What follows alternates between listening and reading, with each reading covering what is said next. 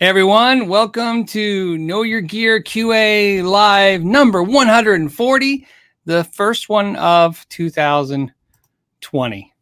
So, hope everybody had a great Happy New Year. I had a great Happy New Year. You guys noticed I wasn't here last week. It's because I was stuck.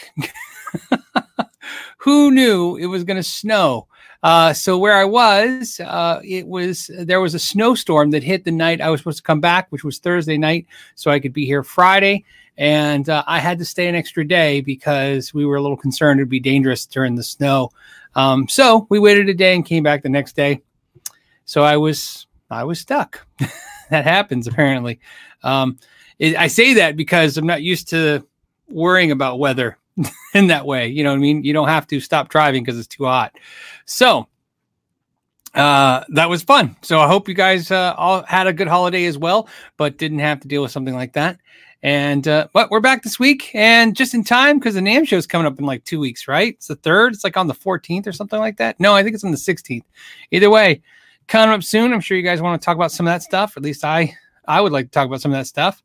Let me hit some questions. I see a super chat already in there. So we'll start with, here it is. I'll start with the super chat since Zach did it already. Here it is. Let me show it to you guys. Zach said, how long does new guitar joy last you?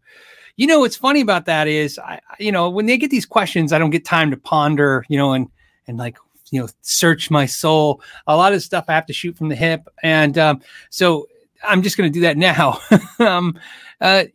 My experience is the joy can last a second. Literally, it's because you open it up and you get the guitar and you're like, and the joy is, literally gone in a second. And sometimes the joy lasts forever. I was playing yesterday my Copper Strat, a guitar that I've had, 10 years. I have to look on when it was built, but I've had it for 10 years. And because I got it in 2008. So 2008, 2009-ish. So I've had this guitar 10 years and I still love it. I love everything about it. It's a cool guitar. So joy can last forever. I think what I've experienced is that a guitar, the joy you get from a guitar is two things. One, if it's a really good guitar, it can last forever. But even in that, like any situation, you fall out of love or the joy kind of dulls down and then it peaks back up again. That's why sometimes I rotate out a guitar for a while and I'll play one for a while and then pick up one of the other ones and go, oh yeah, this is why I like this guitar. So it could last. I'm curious what you guys think about that. Let me know. I'm always curious how long that does. I think the core of that question comes down to the buying experience sometimes. Like, buying guitars, is it just a never ending, like you're going to have to buy, to be happy with guitars? And I'm sure that varies for every player. I have learned that trying a guitar is just, no joke. I can go and just try a guitar and be just as happy if I bought it. In fact, sometimes buying it is become more of a what happens now because of the internet. You have to buy guitars a lot of times to try them. But I used to go in music stores and just try instruments for hours. I did that all the time. I still do that. Everywhere I travel, think of this. I literally go places where I hang out with guitar players. I go to the NAMM show. I might as well tell you the story. It's a funny story. It's like 3 years ago, maybe 4 years ago on the NAMM show. I went to this winter NAMM show. And what's funny was we left the NAMM show and we went to get something to eat. And I think we went to Chili's or somewhere like that, some just place that was fast. But we wanted to get away from the show because, there's a lot of people there. So we go to this restaurant and while we're eating, I saw on the corner of my eye or saw out the window, there was a Guitar Center. I saw the Guitar Center marquee on the street. And, it's like 8:00 at night now. The Guitar Center is closing at 9. So I said, let's go to the Guitar Center. So we go and I can't believe I'm telling you guys this story. So we go after we eat. There's like 4 of us. Ralph was with us. We go to the Guitar Center. We're checking out guitars and my phone rings and it's my wife. And I pick up the phone and I answer. And of course it's loud in the Guitar Center. And she goes, are you at a strip club? And I'm like, no, I'm at the Guitar Center. And then I go, can't you tell? And then she's like, she listens and she's like, yeah, she could, tell because it's, it's not music playing, it's guitar playing and stuff. And then she goes, let me get this straight. You just spent the entire day at the NAMM show and now you went to a Guitar Center? She goes, I'd have more respect for you if you went to a topless bar. And So I guess my point is that I find that trying guitars, playing guitars, and gear, pedals, checking out the stuff to me is just as cool as getting to own it. And I think that's when I had the store. That's what the joy came from, was I get to try gear all the time and I didn't have to buy it. And also on the YouTube channel, that's how it works too. That's what's made the channel so successful, is I have a desire to do this. I could honestly say, and anyone who's ever met me more than probably 10 minutes will probably back this up. If I didn't do this on YouTube, I would do this anyways. This is what I would be doing, is checking out gear every week. So I just wouldn't be. Did Dovidas just super chat me? All right, that's got to take a second to distract me. Hold on a second. Dovidas, if you guys don't know, he has a great channel. We've talked about him before on this channel. Dovidas, for some reason, super chatted me. Thank you, Dovidas. That's like you just moved YouTube money from your YouTube account to my YouTube account. So anyways, all right. He says, Happy New Year, buddy. Would you sharpen my axe? One of my Schecters could use some expert attention. Love the videos. That is what is in discussion now about this year's Sharpen My Axe. I like the idea. And I was thinking about this because this would be a cool idea to do some YouTuber ones like we've done in the past, and then alternate them. Kind of like I do the super chats and then I do non-super chat questions on this and trying to balance it. I would love to do this Sharpen My Axe as a balance this year, to do a viewer's guitar, then maybe a public YouTuber's guitar. Cause it's really cool. I think what I've noticed in the views wise is if I interact with another channel to be able to see how it ended up. But yeah, I'd be up for that. Let me guys know if you guys think that'd be cool. I definitely think that would be cool for sure. But again, I don't want to become a channel where we only interact with other channels. So you understand, it's not that I'm going to do it for sure, but I want to make sure we do some other gear too. Believe it or not, I got some cool stuff. I'm looking down at parts and stuff, and I got some stuff to do some Sharpen My Axe stuff type videos for viewers. In fact, I just did a viewer's guitar yesterday. In fact, some of you guys, I leaked some of that. So on Instagram. So yeah, Dovidas, I'll be up for it. I will message you and we'll talk. And thank you for the super chat. Okay, so let's do a non-super chat. I'm scrolling around. Again, if you guys have a question, start the question with a question mark. It helps me highlight when you guys are talking to each other versus when you want to ask me something. Let's see. I knew saying Talbot Bar would get you guys talking. So funny. You guys have a lot of comments now.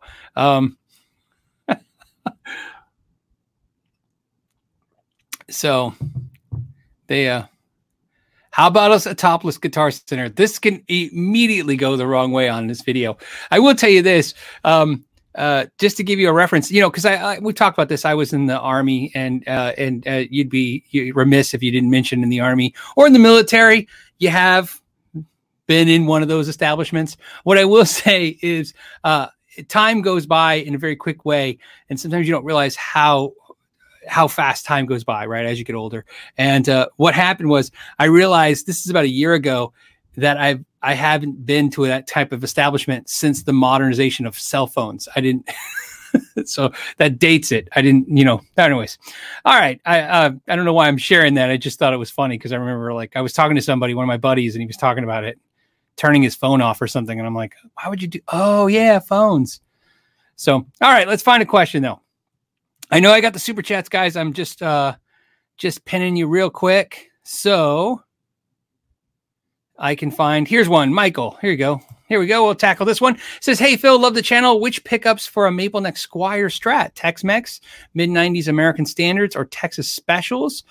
Thanks, Phil. Those are good questions. I always liked the Tex-Mex pickups. I always thought they were great, but I'm more of a Texas Special kind of player. Now, I've talked about this many times that I like the 60s era pickups, which are, to me, a little higher output, a little warmer sounding. Texas Specials have a higher output bridge pickup, which I always dig. I always like a little bit of push on the bridge. The thing about single coils, though, and this is why it's tough. If you guys notice, every time I get asked these single coil questions, I get a little nervous. It's because what I've noticed is, humbuckers, I think there's more consistency in the idea that if I say, hey, put this humbucker in a guitar, I think you can speculate the sound that you're going to get. more accurately. Single coils, I've learned that just some reason when you put them in certain guitars, especially Strats, they just get really bright or they get really warm, and there's a lot of stuff going on with the controls and the guitar itself. But if it was me, I'd put the Texas Specials in there. Good pickups. Don't forget to, somebody just posted on the Facebook the other day, because I mentioned this and they said it worked out. And I appreciate you guys saying that I always comment that you can always get used pickups. Don't be afraid to get used pickups. A pickup used, it's funny to me. I've said this a million times. You can't even tell 90% of the time when a pickup's used because they look almost new. And either way, when you put them in the guitar, you're going to scratch them with your pick in a second.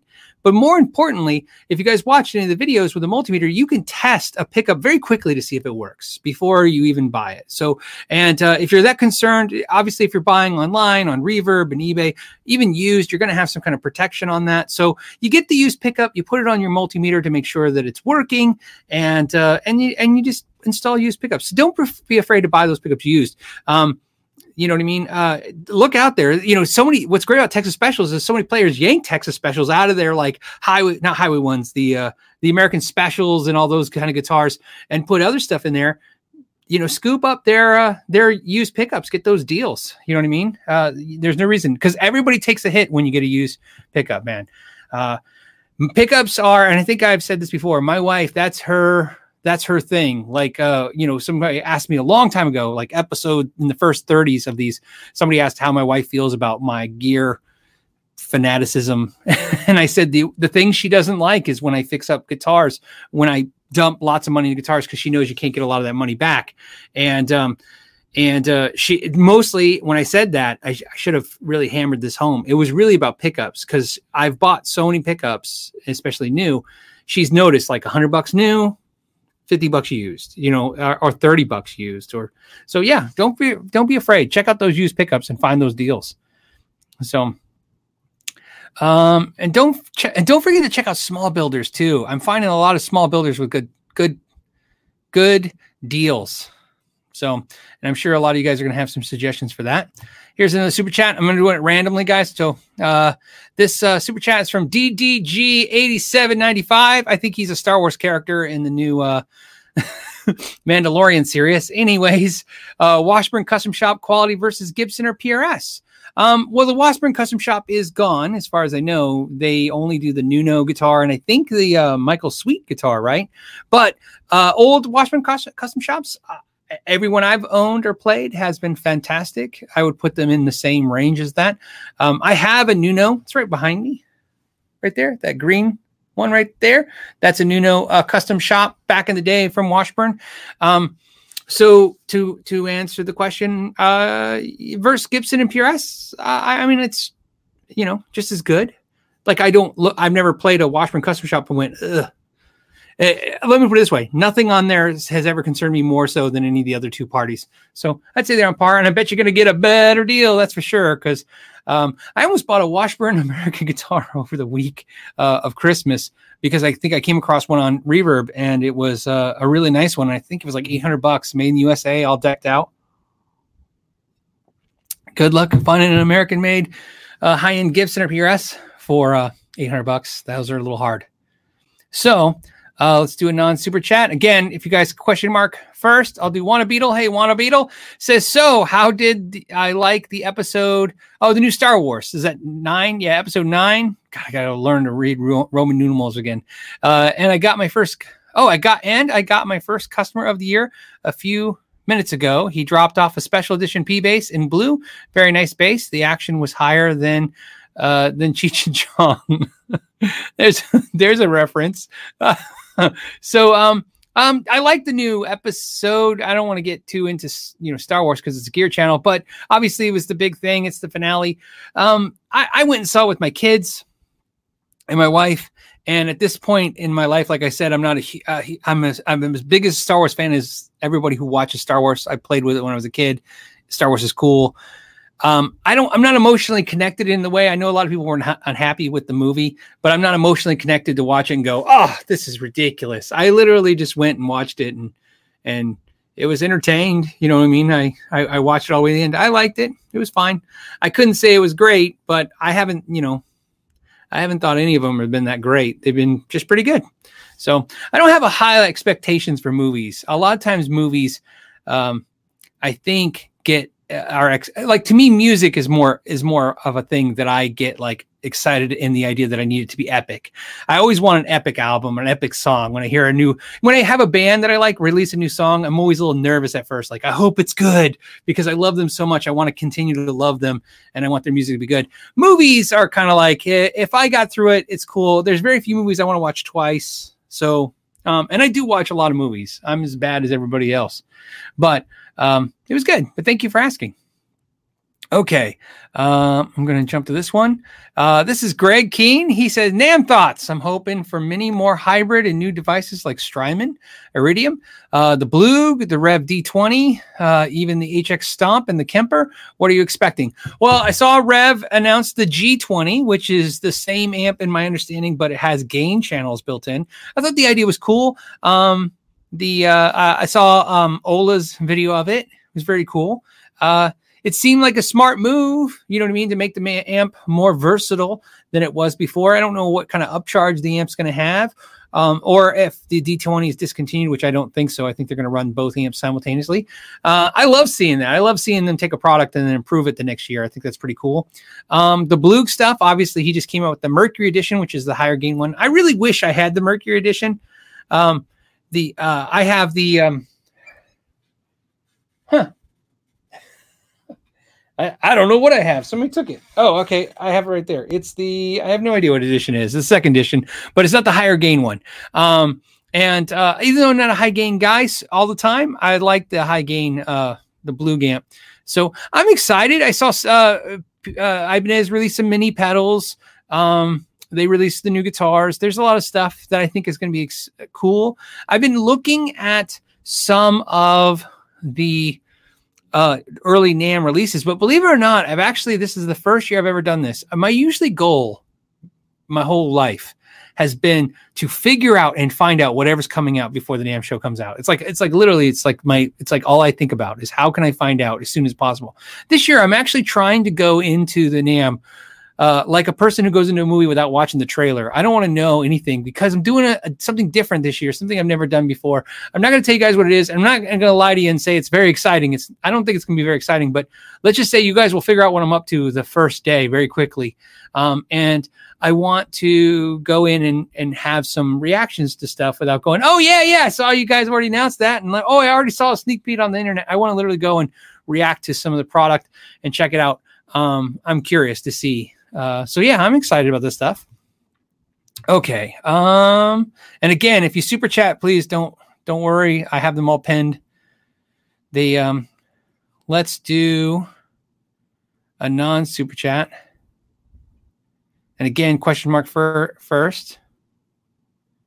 Dave just asked me a question. He says, Dave, have you ever tried the Cozart guitar? I have not, but I wanted to answer your question because I will index it and put a link to the website, and then that way I can check it out later too. I'm always curious about that stuff. Like I said, every day of my life, I've learned a new guitar, new pedal brand. I think amps not so much, but definitely pedals and guitars. I think you could learn a new amp and pedal every day. Okay, here's a question from Michael. Michael says, hey, Dr. Z, Maz, reverb versus no reverb. Why do some players want reverb? Oh, why do some players want no reverb?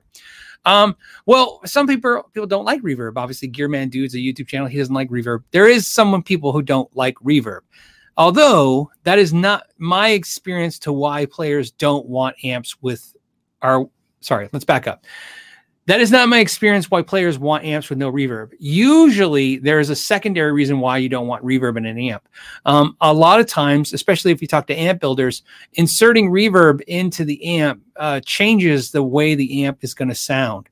I've had this experience many times over where I used to tell every amp builder until I realized what was going on. I'd be like, hey, that's a great amp. You need to put reverb in it. That's a great amp. You should put reverb in it. And I was always like, why don't you understand people want reverb? And finally, I would talk to these amp builders and I would learn that just like effects loops and reverb have something in common, which is sticking them in amps really does change the way the amp sounds and works.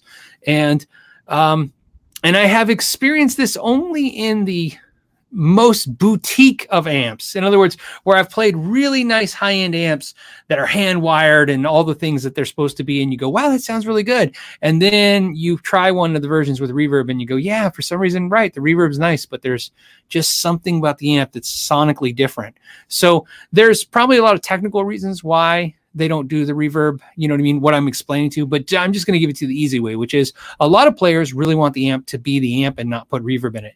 Me, I'm going to shove reverb in it anyways. So, you know, it's just bad. I just got the new Dirty Shirley. I saw somebody ask me, what did I get for Christmas holidays? I got a Dirty Shirley. I mentioned on the channel, on the live show, this is where sometimes being a YouTuber is good and bad. So, right? There's always goods and bads to this gig. I mentioned on the show that I was thinking about getting the Dirty Shirley and getting rid of my PT20. And lo and behold, Robert, one of the owners of Friedman Amps, was watching or listening to the show, and he messaged me and said, "Hey, you want Dirty Shirley? You know, I'm one of the owners. I can give you a deal." And at that point, I was like, "Well, I guess I said I was going to do it. So yeah, let's do it." And so I bought one. So, and he was nice enough to give me a deal, which was really cool of him. Of course, you know, he knows I'm going to review it, so he's going to get something out of it, and I'm going to get something out of it because I didn't have to pay the full price. And I don't want to really spoil what I think of it. So I don't know. Maybe if you guys, I don't know. I hope you guys are okay with that. I don't want to talk about it until the review. The review is going to be very quickly. I would love to already have it reviewed, but as you guys see, there's some videos about the release that I got to get finished first. So, London Rocker wants to know, am I going to NAMM? I will be at NAMM. I will be there before NAMM. I will be there after NAMM. This will be the longest NAMM I've ever been to. I'll be there like 2 days before, and I think I'm staying to the last day and leaving on the Monday to something to that degree. I don't know if I will physically be at the NAMM show every single day, though. I think I might run and do other stuff. So, but it's one of those situations where I have to be there Saturday and I have to be there Wednesday. So I'm just there all week. There you go. Okay, what else?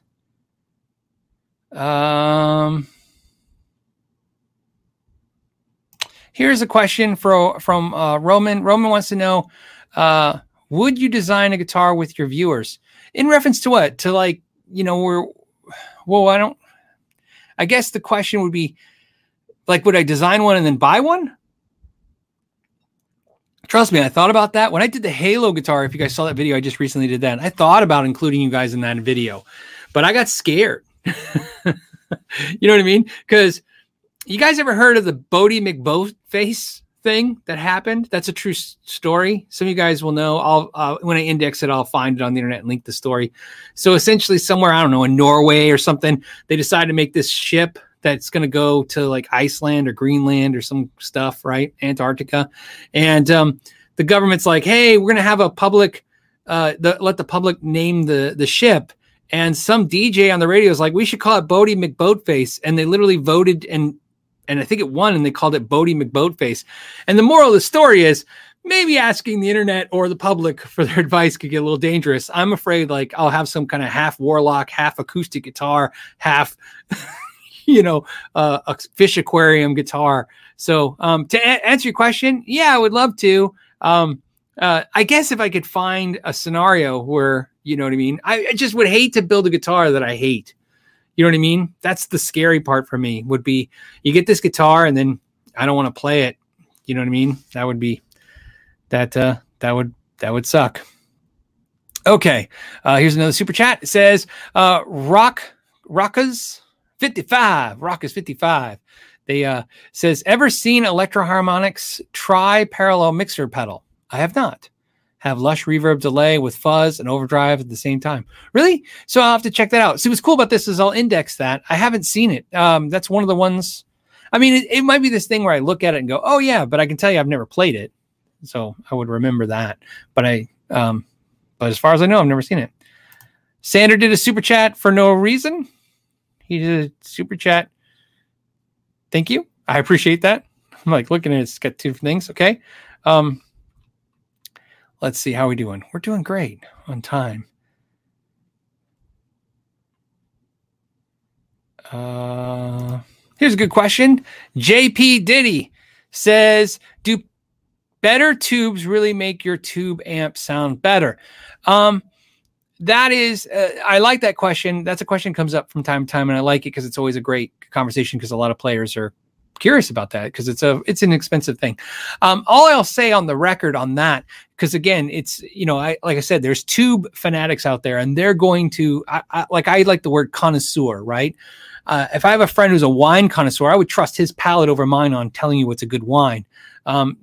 So, because people, usually the term connoisseur alludes that they're someone who's fixated on learning about that subject. And although I'm a gear fanatic for sure, I'm not a specialty of gear fanatic. Like I have a friend who's really just into pickups, and I have a friend who's really into tubes. You know what I mean? You have friends that are just really into one thing, friends that like just collect pedals.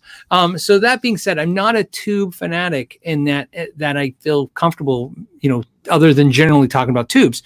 That being said, what I always have learned for me personally, before I would replace tubes on an amp that are not bad. First of all, I don't replace tubes on amps unless they're bad. For the most part, you know what I mean? So that being said, I would change speakers before I would change tubes. So, that's what I would do first. Like if I had an amp and it was too bright, I would change the speaker before I would change the tube. Financially, it's about the same price, and I find you get a better, faster result, something like that sometimes. I get that sometimes when I'll say, "Oh, this amp's bright," and they're like, "Well, change the tubes," and I'm like, "See, I think the tubes are a big difference, but they're not big enough difference where they can overtake the just basic EQ controls or speakers and stuff. So they're not the biggest thing. Although I bet you a tube connoisseur would beg to differ. But again, you have to have their ear. Sometimes that's where it gets tricky when somebody's like, "Oh, you're wrong. This is why it's different." And I don't argue that I'm right, they're wrong, they're right, I'm wrong. I understand that to me, when I'm explaining something to someone who's only playing guitar for a couple of years, they can't hear some of the things I'm talking about. Just like I can't hear something that somebody who's fixated on that one subject, they'll be a better expert than me. But cool enough, I have some interviews, which I just said, I'm going to the NAMM show. And I said for a long time, the reason I'm going is I have some interviews with some very important industry building people, manufacturers. And so those are questions I will ask them. In fact, we will talk about that, not this episode, because I don't want to worry about it now. We'll do it next week's episode. I'm going to put out something out to ask you guys, what questions would you like me to ask these, prestigious amp builders, guitar builders that I'm being lucky enough to interview and talk to. And that's what I plan to do, is do QA just like this. In fact, I'm not going to release an interview of any of them. I'm going to release QAs, pre-recorded QAs, where you guys, just like now, answer my question, just won't be live. So you get your questions answered by the professionals. There you go. Okay. What do we got? I wonder if I could just click this. Can I? Nope. The super chat goes to the top, but I can't click it and show you guys. So I kind of hate that they kind of go away. All right, here's another one. Chris Connolly. Yeah. He did a super chat in euros, so he's from Europe. Happy New Year, Phil. Got a practice log book, so I practice more this year as my resolution. Hope it works this year. That's a great idea, a practice log book. I used to have teachers that would make a lot of students do practice log books, which is a very cool idea. There's programs and apps and softwares that will do it for you, where you can activate them like a stopwatch, and it will do that for you. If you look, I've seen that before. I've seen teachers use an app. So there's got to be something out there generally that they're converting and using to like a practice thing. I think that's a really good idea to keep your practice up. What I find more important, or not, obviously that's important, but what I'm saying is something to add to that, to your resolution, is what I've learned is defining for me, what I learned was defining practice is what was a bigger attribute for me. I used to say, I practice an hour a day. And then I would really think about going, well, I just played what I knew. That's practicing. But I think part of practicing is learning. So it's important that you're learning new stuff or practicing the things that you don't have down. Here's a good question for everybody. Do you have a riff that you work on all the time. I have for years and still don't have down. I had, was it Porn or Graffiti? Decadence Dance. Yeah, Decadence Dance. Yep. That song, I worked on that song years. Maybe it's embarrassing to say that, but it's just the truth. I would get up and I would play that riff every day until I had it. And I finally one day just got it. And when I say got it, I mean, I got it good enough to where, if I played it, everybody would recognize what it is. No one would question it. Now I'm doing a Neil Zaza song. Is it Lightworker? Might be something like that. Anyways, and that's the riff. And so what I do sometimes when I'm not feeling like playing guitar, I'm not inspired to play, I'm not excited about it, I actually sit and just work on that riff. And I think that's a real common trait. I've talked to a lot of professional guitar players, touring musicians, and even semi-famous musicians. And when I ask them about practice habits, they all seem to have this same philosophy that there's this thing they work on until they get it so fluid that it's just ridiculous. And that's what I do. So I always have this thing. And the reason I do it is because sometimes I'm sitting playing and I don't have any books around me. I don't have anything to learn.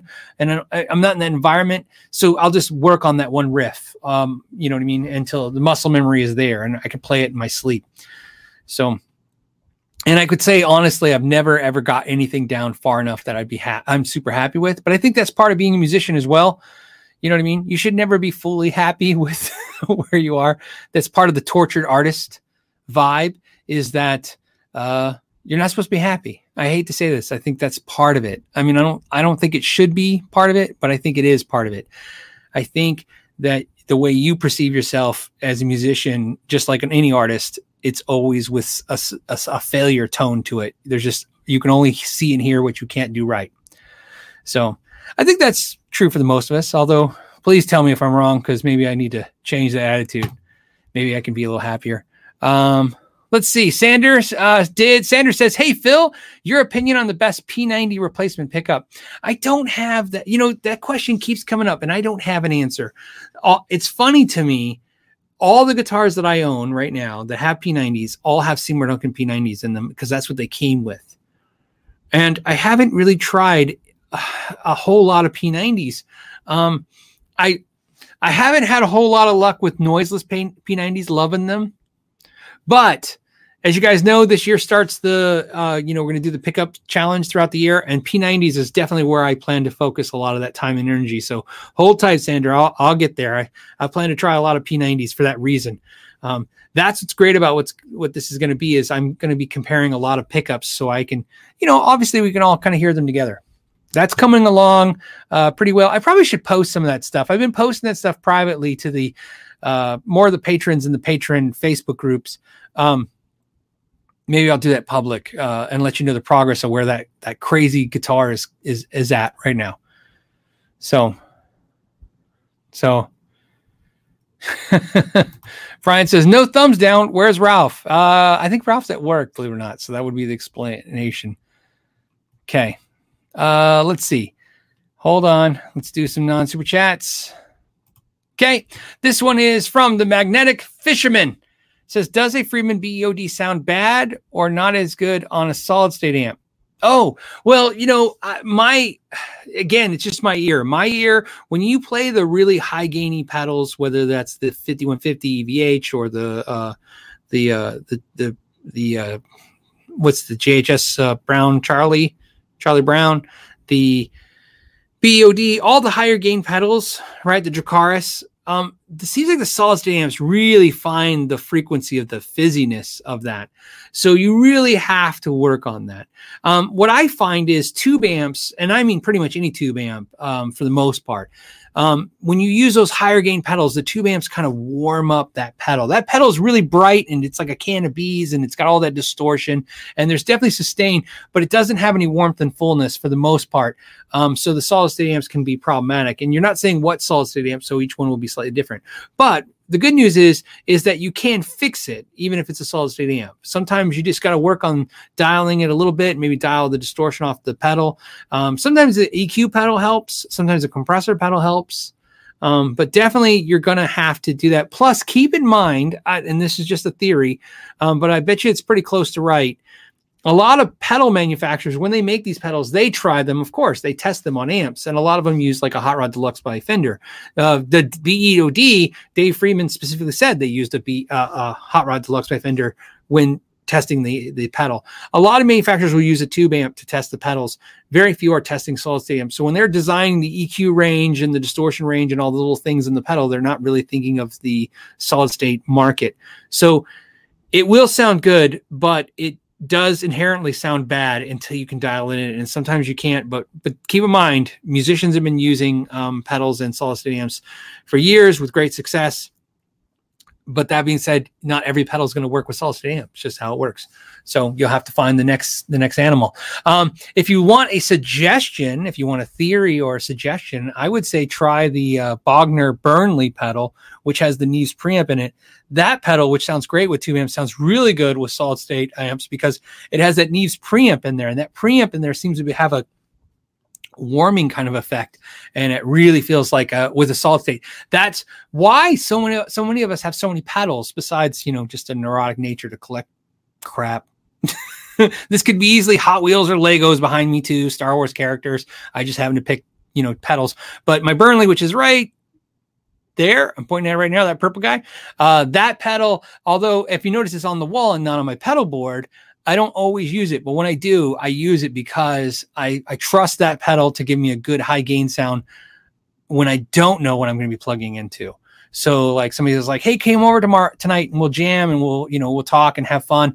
And I'm like, "Okay." And I don't know what amp they have. I'll bring a couple pedals, and that's one of the pedals I go to because I feel pretty confident that it will sound good by itself. Even in a mixer, stick it right in a mixer, I can get a decent sound out of it. Okay. Let's see. Let's do this. Moochie? Is that Moochie Freeman? Moochie. Sure, I'm going to say it. Is there such thing as a 24 fret Stratocaster? If so, where should I look for one? Maybe the Heavy Metal Strat. Does anyone remember, was the Heavy Metal Strat a 24 fret Strat? The Heavy Metal Strat was like a late 80s thing. There was probably a couple Strats through the 80s at the end. I mean, you got to remember, like, Fender was dying. The late 80s, Gibson and Fender, they were almost at bankruptcy. So, I mean, they were losing. It was bad enough when they had Kramer and BC Rich and Hamer. But when Ibanez did the RG series and the Sabre series, I mean, that stuff was just too much. And then, of course, grunge came and saved the vintage type guitars, you know what I mean? Because the grunge made the 80s shredder guitars die. So if Fender did it, my guess would be it'd be then. I think, which really wouldn't really count as a Stratocaster. I think the what's this FMT Strats? Like there's a Korean made set neck Strat that I think that might have 24 frets. I don't know. You have to. But the good news is if you really, if you said Stratocaster, not Fender, if you want a 24 fret Strat, you can get one from other manufacturers. They make Strat style guitars with 24 frets, or you can get a neck from Warmoth. It won't say Fender, but it'll have a Strat headstock and it'll be a Strat. So you can do it. So absolutely, it can be done. If anybody remembers a different Strat that had 24 frets, please put that in the comments. By the way, there's like 900 of us. So that's after the holidays. There's more guitar players after the holidays. So, okay. Let's do a non-super chat. And like I said, and I have some pinned super chats. I just want to real quick say, Ed Pack, thank you for the super chat. I'm looking for, here you go. Here's a question mark. First one, Ed Pack says, do you think a 212 cab would sound better with a Super Champ than a normal 112 it's matched with? And what drivers would be best? Okay, so Super Champ, I absolutely, in my opinion, think that a 212 would sound better than the 112. Now, when I say better, I'm going to say bigger, because better is different, because a 112 cabinet, there's some things about 112s I like as well, too. They have a lot of harmonics and stuff. They sound really cool. They're punchy. But to me, I usually want everything to sound warmer and bigger, and especially at lower volumes. I'm trying to fill a room up with sound, whether it's up at home and I'm just, playing for myself and practicing, or if I'm at a gig, but I can't turn up loud, but I want to feel like, fill the stage area that I have up with sound. I'll use the Super Champ. I've used the Super Champ for that exact reason, and through a 212. So absolutely. And the 212, the 212s I use always had vintage 30s. I'm a vintage 30 guy. So that's what I would recommend as drivers. Although I think you could equally find really good solutions through Eminence or Warehouse speakers, make great speakers. The Mojo Tone speakers are great. I mean, speakers are a tough thing because what I've learned is that I like vintage 30 that tones so much to my ear that it's not even vintage 30s I'm after. I own now many clones or types of vintage 30s from other brands, and I've found that I like them all for different reasons, but I like them all too. So I'm trying to think. When I used, I can tell you what I used. When I was running my Super Champ through a 212, I was using the Supersonic 212, which had 2 vintage 30s in it. Sounded fantastic.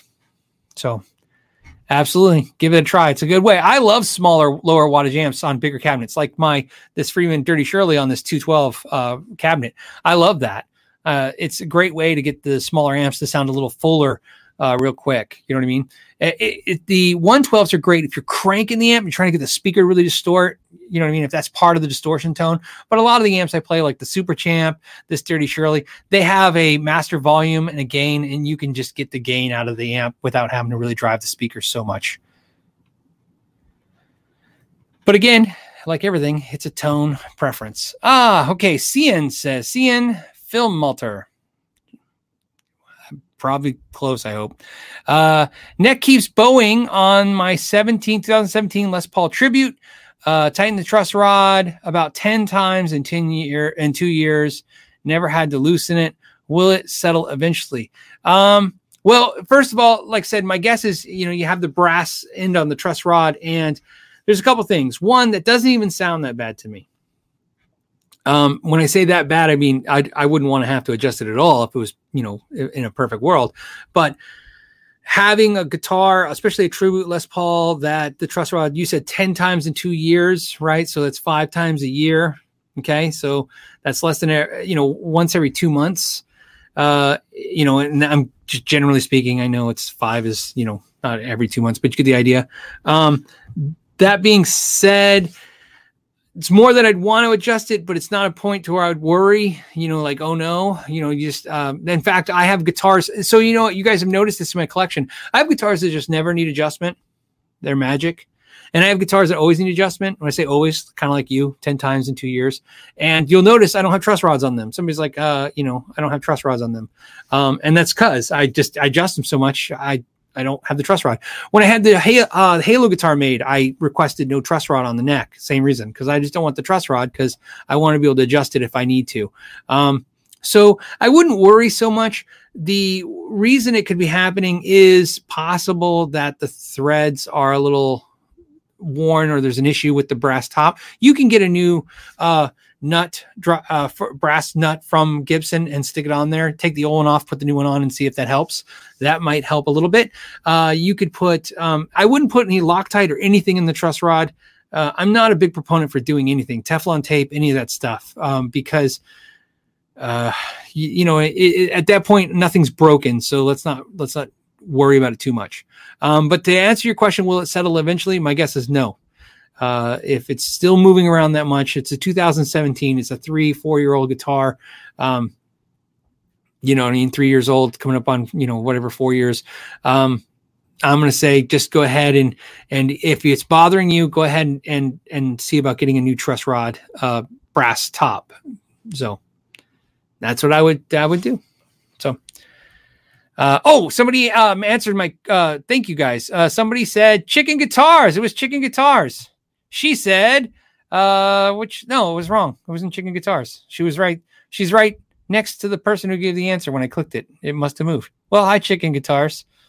But the answer was Showmaster, the Strat that I was looking for. Showmaster, that, but didn't say whether or not it had 24 frets. But there's a Fender Showmaster that's made in Korea, set neck, and I think there was an American version too of the Showmaster. Either way, it might have 24 frets, but I wouldn't really call it a Strat. That's like a Strat-esque guitar. Okay. Grumpy Mike said no, for no particular reason. Happy New Year. Grumpy Mike having an avatar and a name, Grumpy Mike, but not being so grumpy is kind of a funny, oxymoron. It's great. It's a nice guy who says he's grumpy. So if we ever meet a guy named Nice Guy Mike, stay away from that guy. That's the real grumpy guy. That's how that works. Sunny Soul says, hi, love your videos. Thank you. I appreciate that. I'm really a Les Paul fan, and my dream guitar by Specs is a Les Paul Custom Axis with Tom. W. Tom. Okay. Never try one. Have you? Why do I think the answer is yes? Hold on a second. Because it says with Tom. Hold on. I need to look at what this is. Hold on a second. Because it's one of those things that's going to bug me if we don't look. And a lot of you guys know what it is, but sometimes, like I said, you're just, I'll screen share with this in a second, guys. I'm just going on. I found one on Sweetwater. At least it says it is.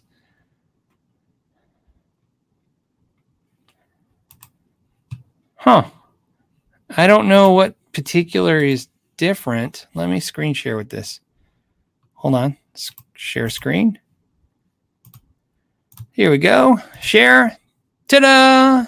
I found one for $5,000. At least that's what it says. Gibson Custom Les Paul Access Custom Figure Top. And modern playability. Weight relieved. Special neck joint. Oh, yeah. Okay. So is it like the moderns where it has the heel? Yeah. It's, interesting. I did not try this. Okay. So let me get out of this. Okay.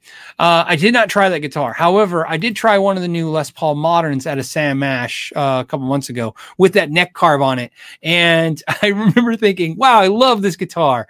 And I thought the Les Paul Modern was like, I picked it up and I go, yeah, this is what I want. And then my back of my head, I just got that weird feeling like, but if I decide in 5 years I don't like this is going to have the worst, horrible resale value because it's not as traditional Les Paul. Gibsons and Fenders, the more the traditional they are, the better the resale usually is because everybody's looking for that. They're not looking for the weirder ones. But that being said, I didn't love the color. It was just painted black, and I was looking for like a flame top or something. But so to answer your question, I have not tried that particular guitar, but I like the idea of Gibson doing more innovative things.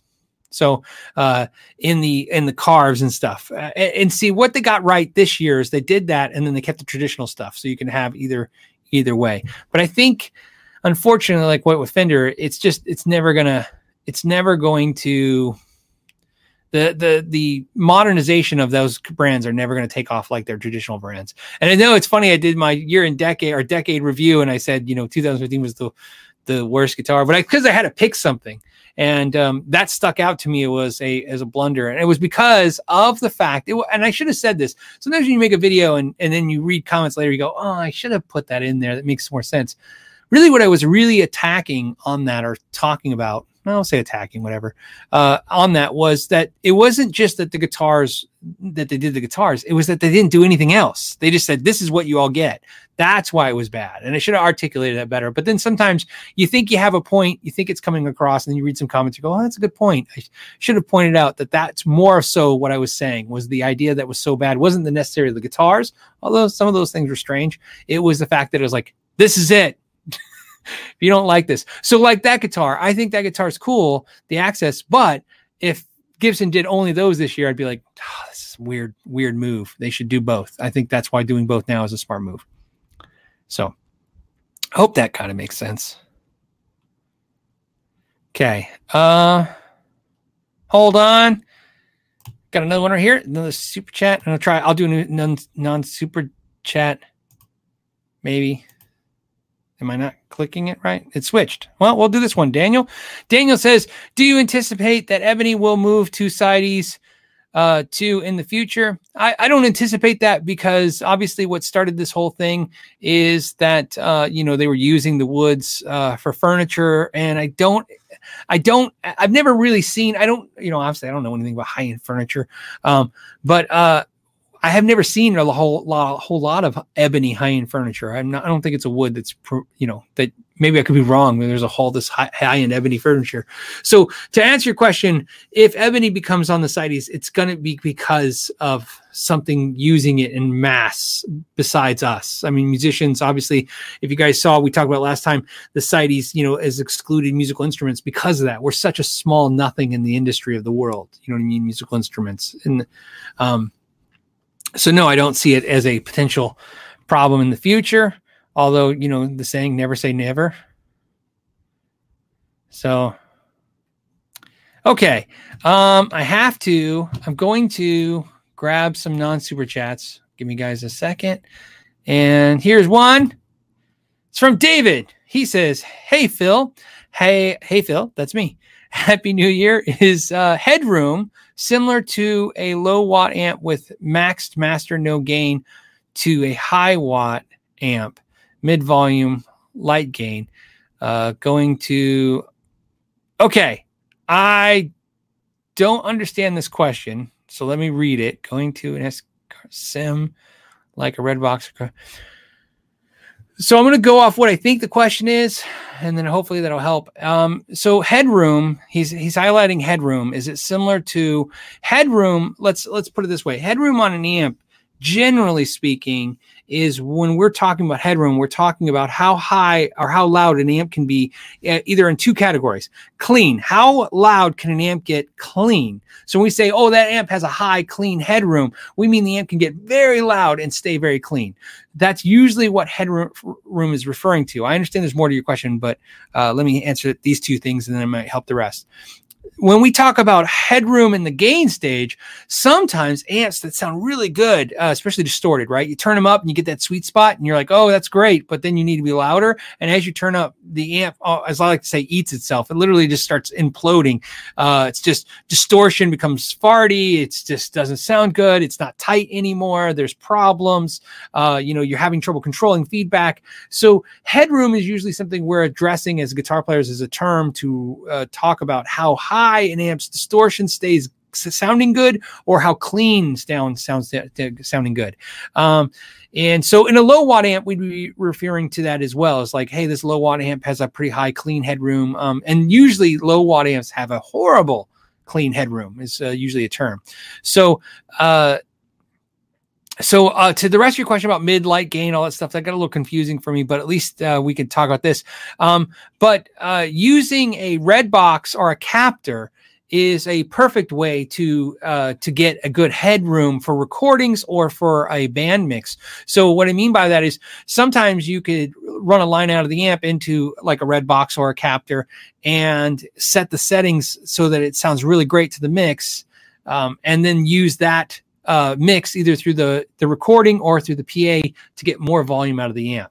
And I think that's at the core of your question. I hope it is. If not, that's my answer to whatever question I could figure out from that.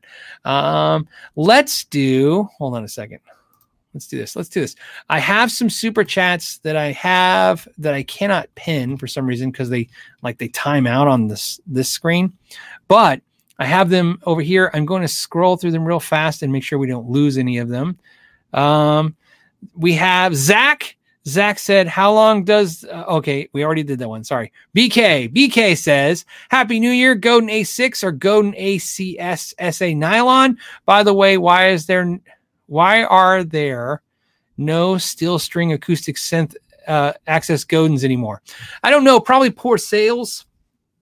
You know what I mean? Godin is a company that I really, really like, and I've always liked their guitars. And one thing about them, if you notice, is they're one of the few brands that they make some products and then they stop and they make something else. And I think it's because they're smart. They're not going to make something and then try to get salespeople to find a market for it.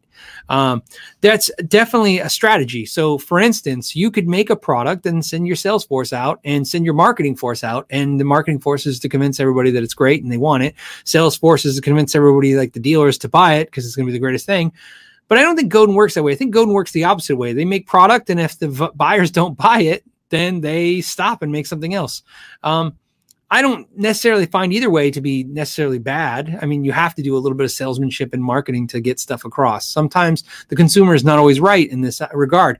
There's many instances over the years where the consumers have said no to a product and the company pushed on that product and it took over. That's why, again, back to RoboTuners, why Gibson was so stubborn. They were like, the consumer didn't know. In that case, the consumer did know. They didn't want the product as an entirety. But to your regard, that's why I think Godin stopped doing that.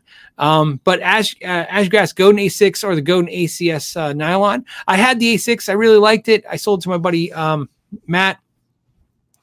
I don't know if I regret it, but I kind of wanted the nylon more too. It's kind of gravitating. My buddy Larry has the nylon. He uses it all the time. And I have a nylon acoustic, and I was thinking about selling my nylon acoustic and getting the nylon Godin, but there's a price discrepancy. I'd be selling my nylon acoustic and I'd be lucky to get $250 for it. Even though it's a nice one. It's maybe $300 anyways. And that thing's like $1,000 or $1,200 used.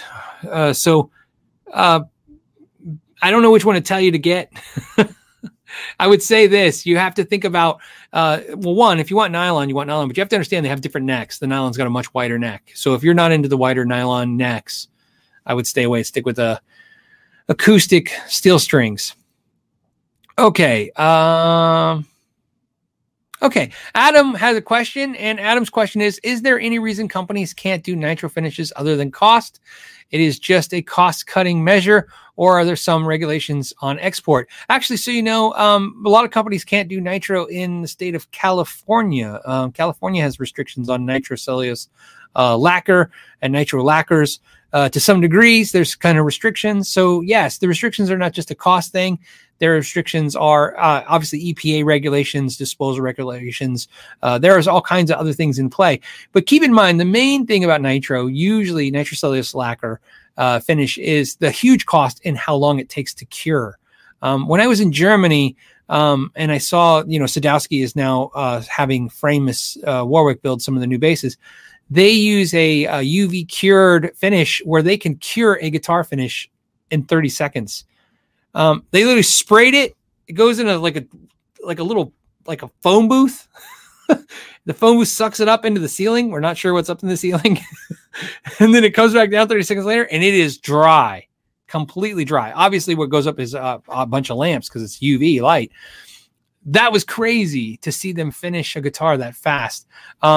And they're working on a finish that they don't have to then finish sand and wet sand after that and stuff. So, it's cost cutting because polyurethanes can cure faster and they need less layers of wet sand and stuff. And remember, I'm always generalizing this stuff because I go to factories and I see how they do this stuff on the finishes, but I'm not a finish guy. So keep in mind, it's with the limited resources. I can just tell you what I've seen and noticed. I'm anticipating that's the problems. Let's see. Philip, like me, but with one L. I'm with two L's. Philip says, what do you think of the Schecter Solo 2 Custom as an alternative to the Les Paul?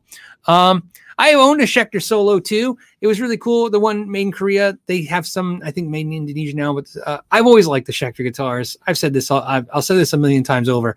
The Schecter Solo 2 is just as good as a Les Paul in the way it's constructed, in my opinion. And the thing with Schecter has always been that they really marketed towards the metal players, and I think that's where they lost some ground. And I think they should have took the Solo 2s and the less metal type guitars and made sure that they had other markets, kind of taken care of.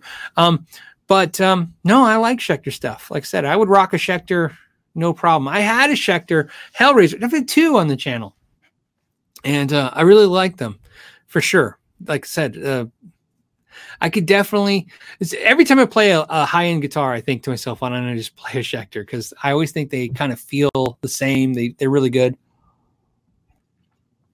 The counter argument to that, by the way, the one I hear all the time is they feel like every other Korean-made, mass-produced guitar. I can see that point too, but ultimately, for the price point, I just don't know where you pick them apart. You can usually pick those guitars up for good money. So, let's see. Michael says he bought a Vox Mini 5-watt practice amp over the THR5 because he was worried about breaking power switch. Good tones, and it has 99 drum beats, and he loves it. So he just wanted us to know that. I appreciate that, Michael. I hadn't heard that there was a problem with the THR5 switch breaking. So I'll have to take a look at that because I was looking at THR5s. That's interesting that you said that. Martin says, I like the look of the Pedal Pal FX 595 Plexi V2. Thoughts? I saw the teaser for it. You guys know that the guys at Pedal Pal FX are friends of the channel, of course. And we reviewed a couple of their pedals. I know they have a new one now, the new Plexi V2 595. They sent me the same teaser you guys saw the quick little picture of it.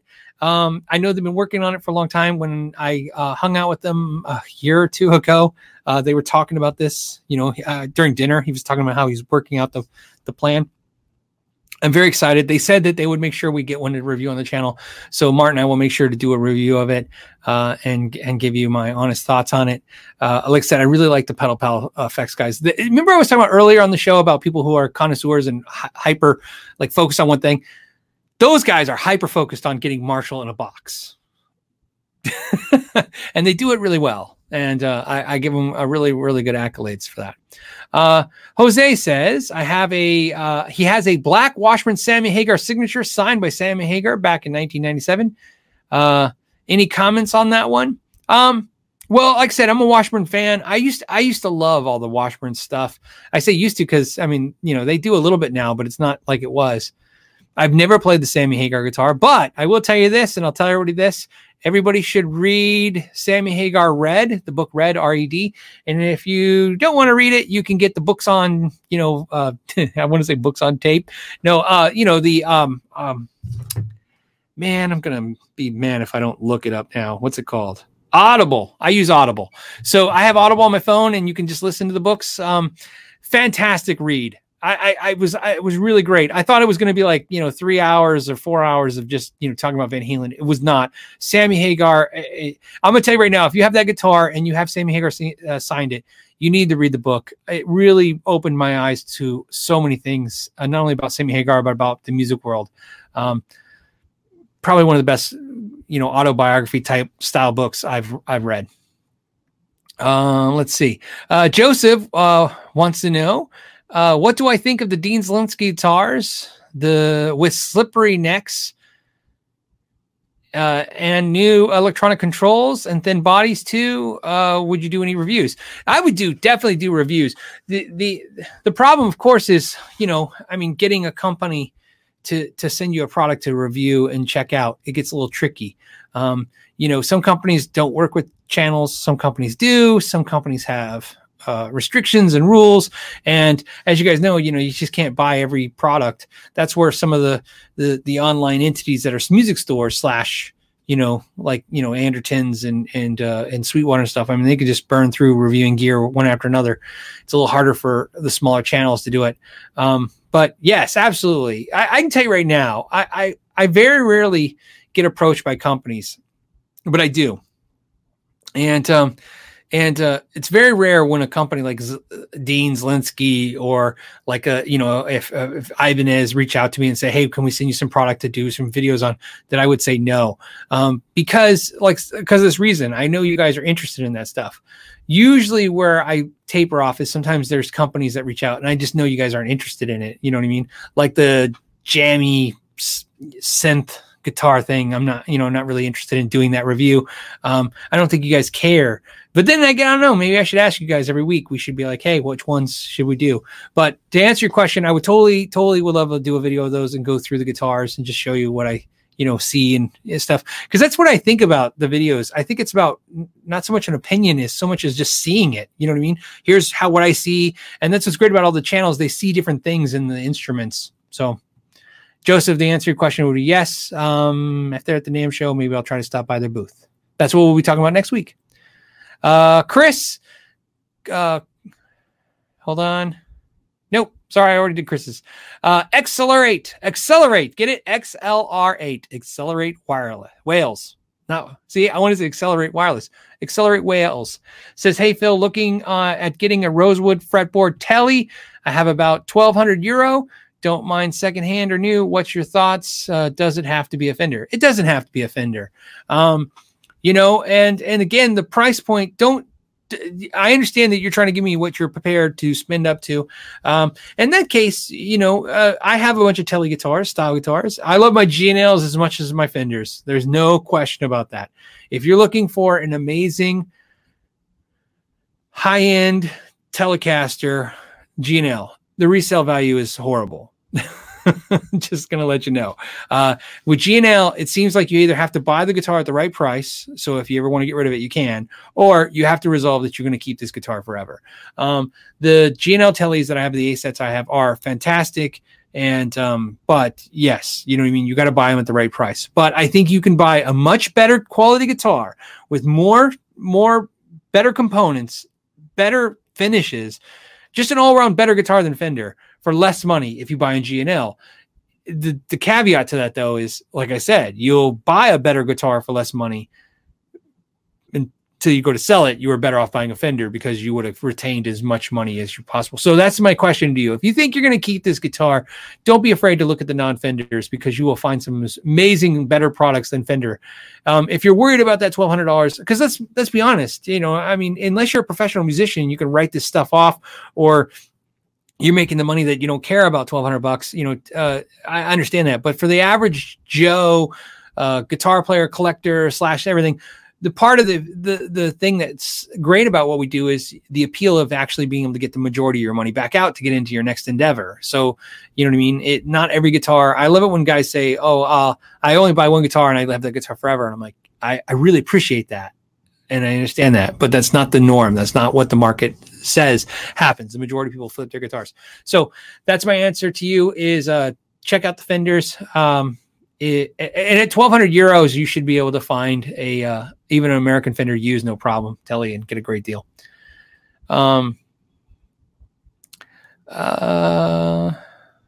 Matthew King. Hold on, Matthew. Before I do the thing, let me drink some water. Okay, Matthew King says, how do you choose what you play on a guitar during the review video? Is it improvised? So it used to be easy. When I started the channel, I used to play a cover. I would pick a song that I thought was cool that would match the style of music, and I would do that cover. Over time, as you guys can see, like a lot of channels, I got weary of that because I'm like, okay, we call it legacy videos. I call it legacy videos too. A legacy videos. I have videos that they literally still produce money every month after month. I mean, sometimes you get lucky. It's just like rock stars. I don't want to say rock stars, just like musicians. They write a hit song, right? That hit song pays dividends for years. YouTube works the same way. I can make a video and I can put my heart and soul into this video and work my butt off, and it literally makes $20. That's just the downside. Here's the plus side. I could do a video sometimes where I didn't even know what I just did it real fast and it was junk. And literally I'm like, they're going to kill me when I put this video out because they're going to hate it. And literally 3 years later, I look and that video is still paying hundreds of dollars every month for years. Right.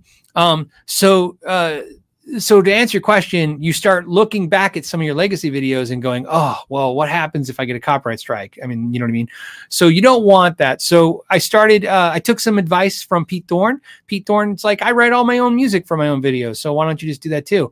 And I was like, oh yeah, that's a great idea. So I started doing exactly what you said, improvising. And I'll do a little bit here and there of songs sometimes because I think this video really needs to have more of a cover song to it. And then how do I choose what I play? I literally am not kidding. I play for like an hour. I film me playing for like 30, 40 minutes to an hour sometimes, just playing all kinds of stuff. And then when I edit, I pick things that I thought were, this is kind of cool, or this sounded good for a minute. And a lot of times you guys are like, hey, that was really short. You should have played longer. It's because maybe in the middle of that clip, I actually stopped a second later and started playing something else. So I'm trying to refine that part. Unfortunately, some channels like Pete Thorne, where they write music and they're like, okay, I'm going to write this song and this is how I'm going to demo it. I don't do that. I don't sit and go, okay, I'm going to write this kind of riff. Really what I think is, and also, you know what I do? Sometimes when I'm watching, and this is sometimes it's funny, I get this a lot. Some people go, oh, your playing's really improved, or, oh man, you suck. It's always funny how it moves. And sometimes it's because, like in any, I'm going to say the word artist, maybe I mean it loosely, but I'm still going to use it for myself. When I'm editing a video, sometimes you have to make decisions. And sometimes the decision is I go, man, that really conveys the sound of that product really well, even though I really hit 2 bum notes and that sounded horrible. but the part where I was playing right. So here's what I'm saying. I don't have an ego about my playing. If I can make a product that will sound the way I think it should sound to you guys, because really what I'm worried about when I make a review every time, I don't care if the product sounds good or not. That's not my focus. I've said this before. It's something that's, not something I'm sure companies want to hear right now. But what I care about is returns. What I think about is when you guys buy a product based on a video that I may have done, and then you get it and you go, it doesn't sound anything like that. I don't know what that was. That's where I'm like, oh man, because that's the goal. The goal is not to sell you a product or get you to buy a product. The goal is to help you make a decision, because I'm out there too, watching videos just like you, trying to make decisions as well. I had to watch so many videos to hear the Dirty Shirley, and I just could not make a decision. And I would have never bought this Dirty Shirley and mentioned it on the live show if it wasn't for the fact when I was in Germany, I played the full size one and I go, wow, I really like it. And not everybody's going to have that opportunity, you know what I mean, to try the product. And trying the product is an easy decision. You can figure out in seconds if you like it.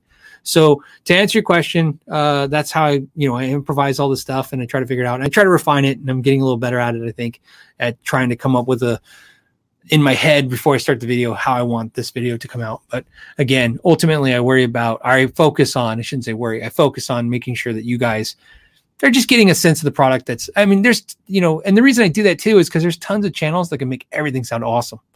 And I think those are great. You listen to those channels and you go, that's what the product can sound like. When I get the product, I'll figure out how to get it to sound like that. But I'm not a channel that does that. I'm a channel that lets you know this is what the product sounds like. So there you go. All right. Here. Hold on. I think we're okay. The Chicago Todd says, can you chat about the Blug guitar amp one? I just got the Iridium Nano Cab. Loving dat. He said loving dat with the DAT. Reason for question seems to be lots of misconceptions on nanotube and power supply. Sure.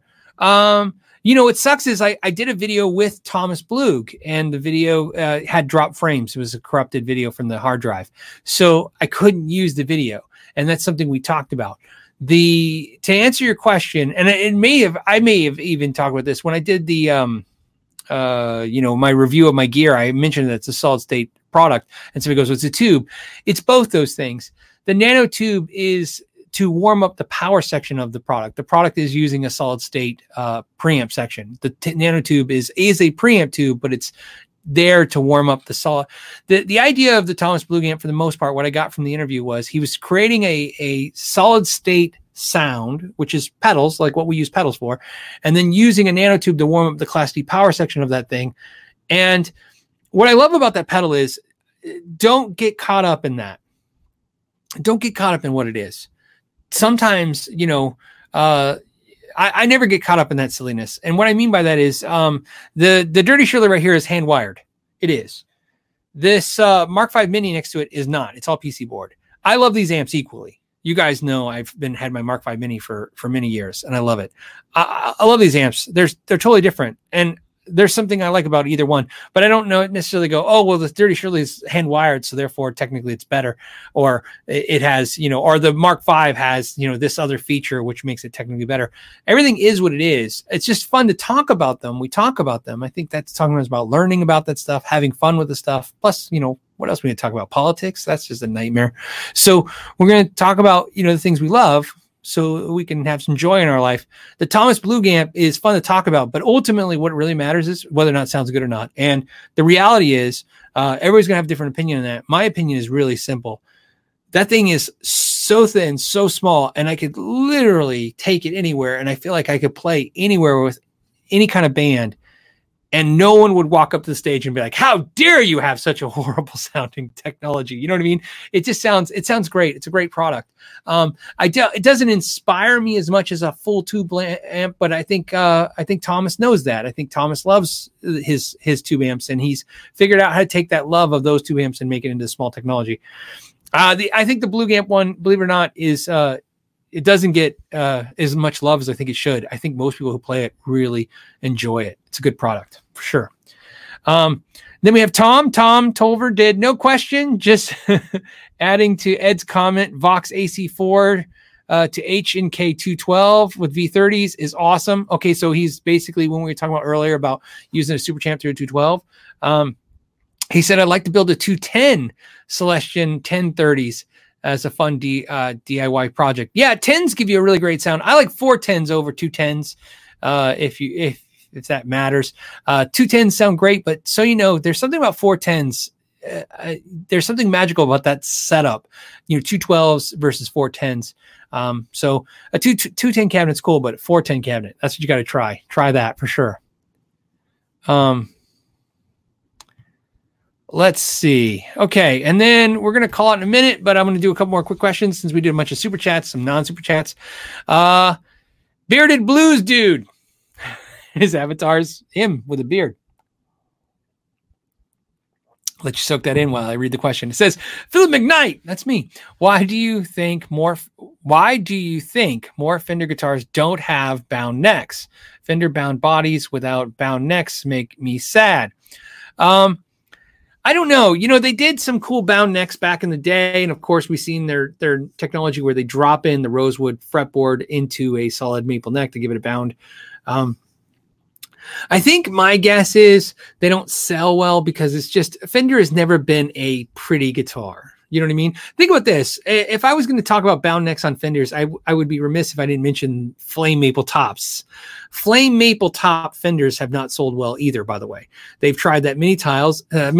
And although, some players buy them, and of course they're going to, like I have one, I love one. But yeah, I understand you have one, you love one. But mainstay, Fender is going to sell more, of its basic stuff. And if you're a manufacturer, why wouldn't you want to lean into that? They're like, let me get this straight. People will buy it if we just spray baby blue paint on it versus putting a flame maple top and a bound fretboard.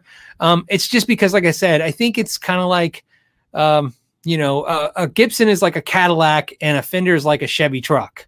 And you just don't bling out a Chevy truck the same way, right? Trucks are cooler when you make them look rugged. Strats seem to be cooler. That's why, the beat up Strats look cool because it's like a muddy truck. It's just a look, you know what I mean? So that's my guess to your question would be what I would speculate the answer to be.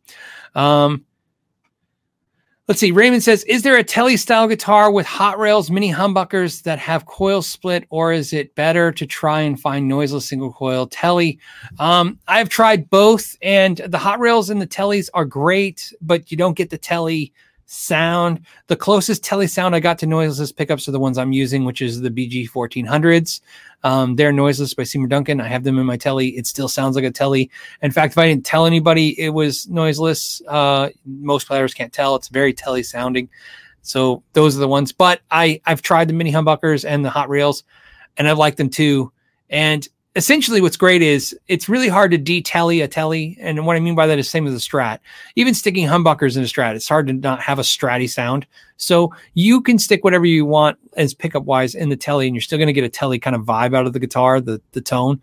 But if you really want the Tele sound, you're going to have to go with some kind of stacked noiseless Teles if you want noiseless and the Tele sound.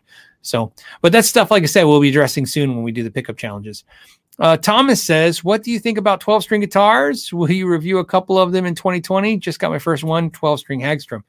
12-string guitars sound fantastic, and I hate tuning them. That's exactly it. Every time I've owned a 12-string guitar, I've done the same silly thing. I picked it up. It was way out of tune. I sat there and tuned it for like 5 minutes and then played it, and then that experience mentally, when I go to look at it the next time, I go, I don't want to tune it. So that's all. But will I be doing more 12-string? I doubt it. I mean, to be honest, I just doubt I'll be doing many more 12-string guitars, shootouts. I don't foresee it happening. But, you never know. If you guys want it, I'm up for it. Robert Raymer says, a community question. Building a Tele-style guitar for my deployed brother. Okay, so he's in the service. I have my own pine body. Now I want a pine neck, or should I go Warmoth? Input on the bridge, offset saddles, and locking tuners. Okay, so to answer your question, I would do the Warmoth neck. I really like Warmoth necks. Just as an input, if you're looking for a good quality neck, it sounds like, obviously your brother's deployed. You want to do something really cool for him. Don't skimp out on it. Do something really cool. If you're going to build him something cool, you got a cool pine body, put a good Warmoth neck on it where, it's going to stay true and it'll take the abuse and it can, you can take it from place to place. Obviously, the part of being deployed is even when he comes, he's going to be moving. When he comes back, he's moving, sometimes they move posts or bases. The bridge and offset saddles and locking tuners easy. I always recommend one of three: Godos, hip shots, or ratio tuners. Those are the three I like. I use pretty much every kind of locking tuner, but those are the three I like. I don't buy any other locking tuners besides those three. I physically buy those three. Ratio sends me tuners for Sharp Max, and that's great. Hipshot, I've bought every single Hipshot tuner you've ever seen, and Godo, I've bought every single Godo tuner you've ever seen on the channel. So those are the three I like. So obviously that's why I use them. The bridge, I don't necessarily have, you could go crazy. You can get like a Babkus bridge, or you can do something cool, or you can just go with a standard Fender style tele bridge. I offset saddles, I would go to individual saddles. That's just my preference. Again, I use, I don't have a problem with the 3 saddle system or the offset saddles, but I prefer the 6 individual saddles for intonation purposes and control of the guitar. It's better to set the action. It's better to set the intonation. It's just easier to control, especially if you're putting the guitar together. If you're going to put a guitar together, try to have as much movable parts, components to fix any kind of problems you might come across. That's just an insight on that. Okay. And then hold on. BB Ninja says, did you miss H. Nunes super chat? Let's find out. Thank you, BB Ninja. You're awesome. And I did. H. Nunes says, thoughts on the very limited run of contemporary Telecasters released in 1986. Black. Francis used one, and I've only ever seen one on eBay for $1,000.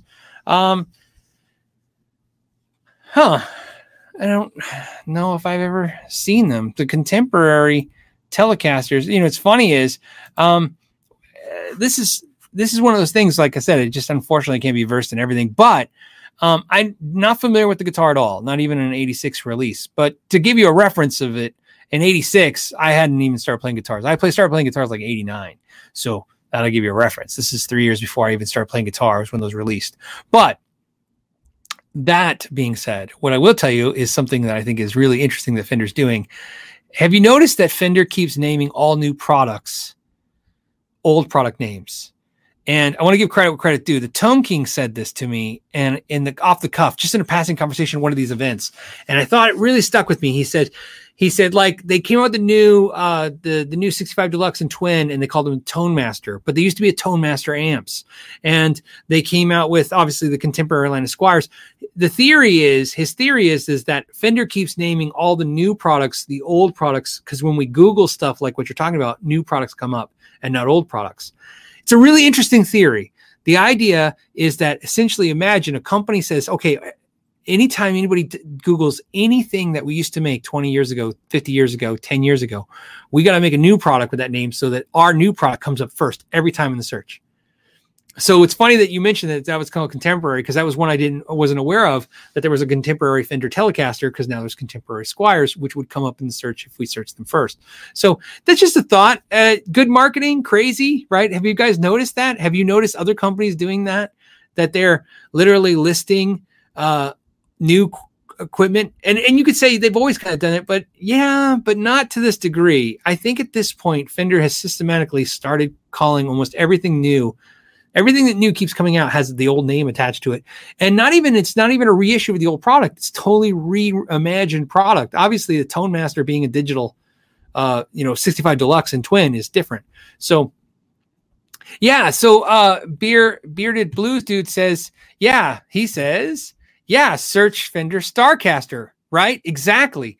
Right. It's funny. If you think about it, it's a smart strategy. If companies start saying, okay, anytime we search anything old, literally something new will come up in the search.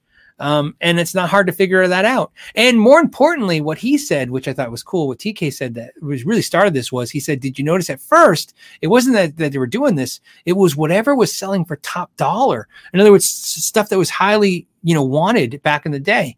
They were just renaming the new stuff that. So it's yeah. And here's a perfect example. Haleface, and we'll end on this note, says Fender's biggest competition is used Fender. Not only is that a great comment, it's actually factually true. Fender acknowledges that very much so. And in fact, when they went to go public, the New York Times did an article on them, and one of the things that the New York Times hit them for was that they literally obsolete themselves. It's obsolete. They make themselves obsolete every time they make a product, because unlike Apple, who makes an iPad that is only good for a few years until the next iPad comes out, Fender makes a Strat. Now every new Strat has to contend with that. And in the article, what I thought was really interesting was the New York Times actually cited, they said, not only is this true that Fender has to compete with old products, Fender's second biggest problem, besides competing with their own products, is musicians, including guitar players like Eric Clapton and their own endorsed musicians, are publicly talking about how great their old product is. So not only do you have to fight your old product, but your own artists, who are your paid artists, are then referring back to old product as being great. So it's an interesting thing. So to answer your question, H. Nunez, I'm not familiar with the guitar, but I thought that's a great segue to talk about that. At least we can have that good discussion, and I'll index that so that at least we can all check out what you're talking about, and we'll find out something new. So there you go. And on that note, I'm going to end with two things. First, Max just said, hey, it's my first New Year Live. I appreciate that you jumped on live. There was 1,006,000 of us. No, there's 930 of us live. That's fantastic. And I want to thank you guys so much for hanging out with me this Friday. And I don't think I'll put myself in a snowstorm issue next week, so there should be no issues with next week's live show. Next week's live show is going to be about the NAMM show. Not so much what we're going to predict what's going in, but what you guys want me to hit while I'm there. And I'm going to show you guys how you can track what I'm doing while I'm there, so that you guys can literally, hey, you guys are going to give me the suggestions. We're going to play a little, what do you call it? I forget what it's called.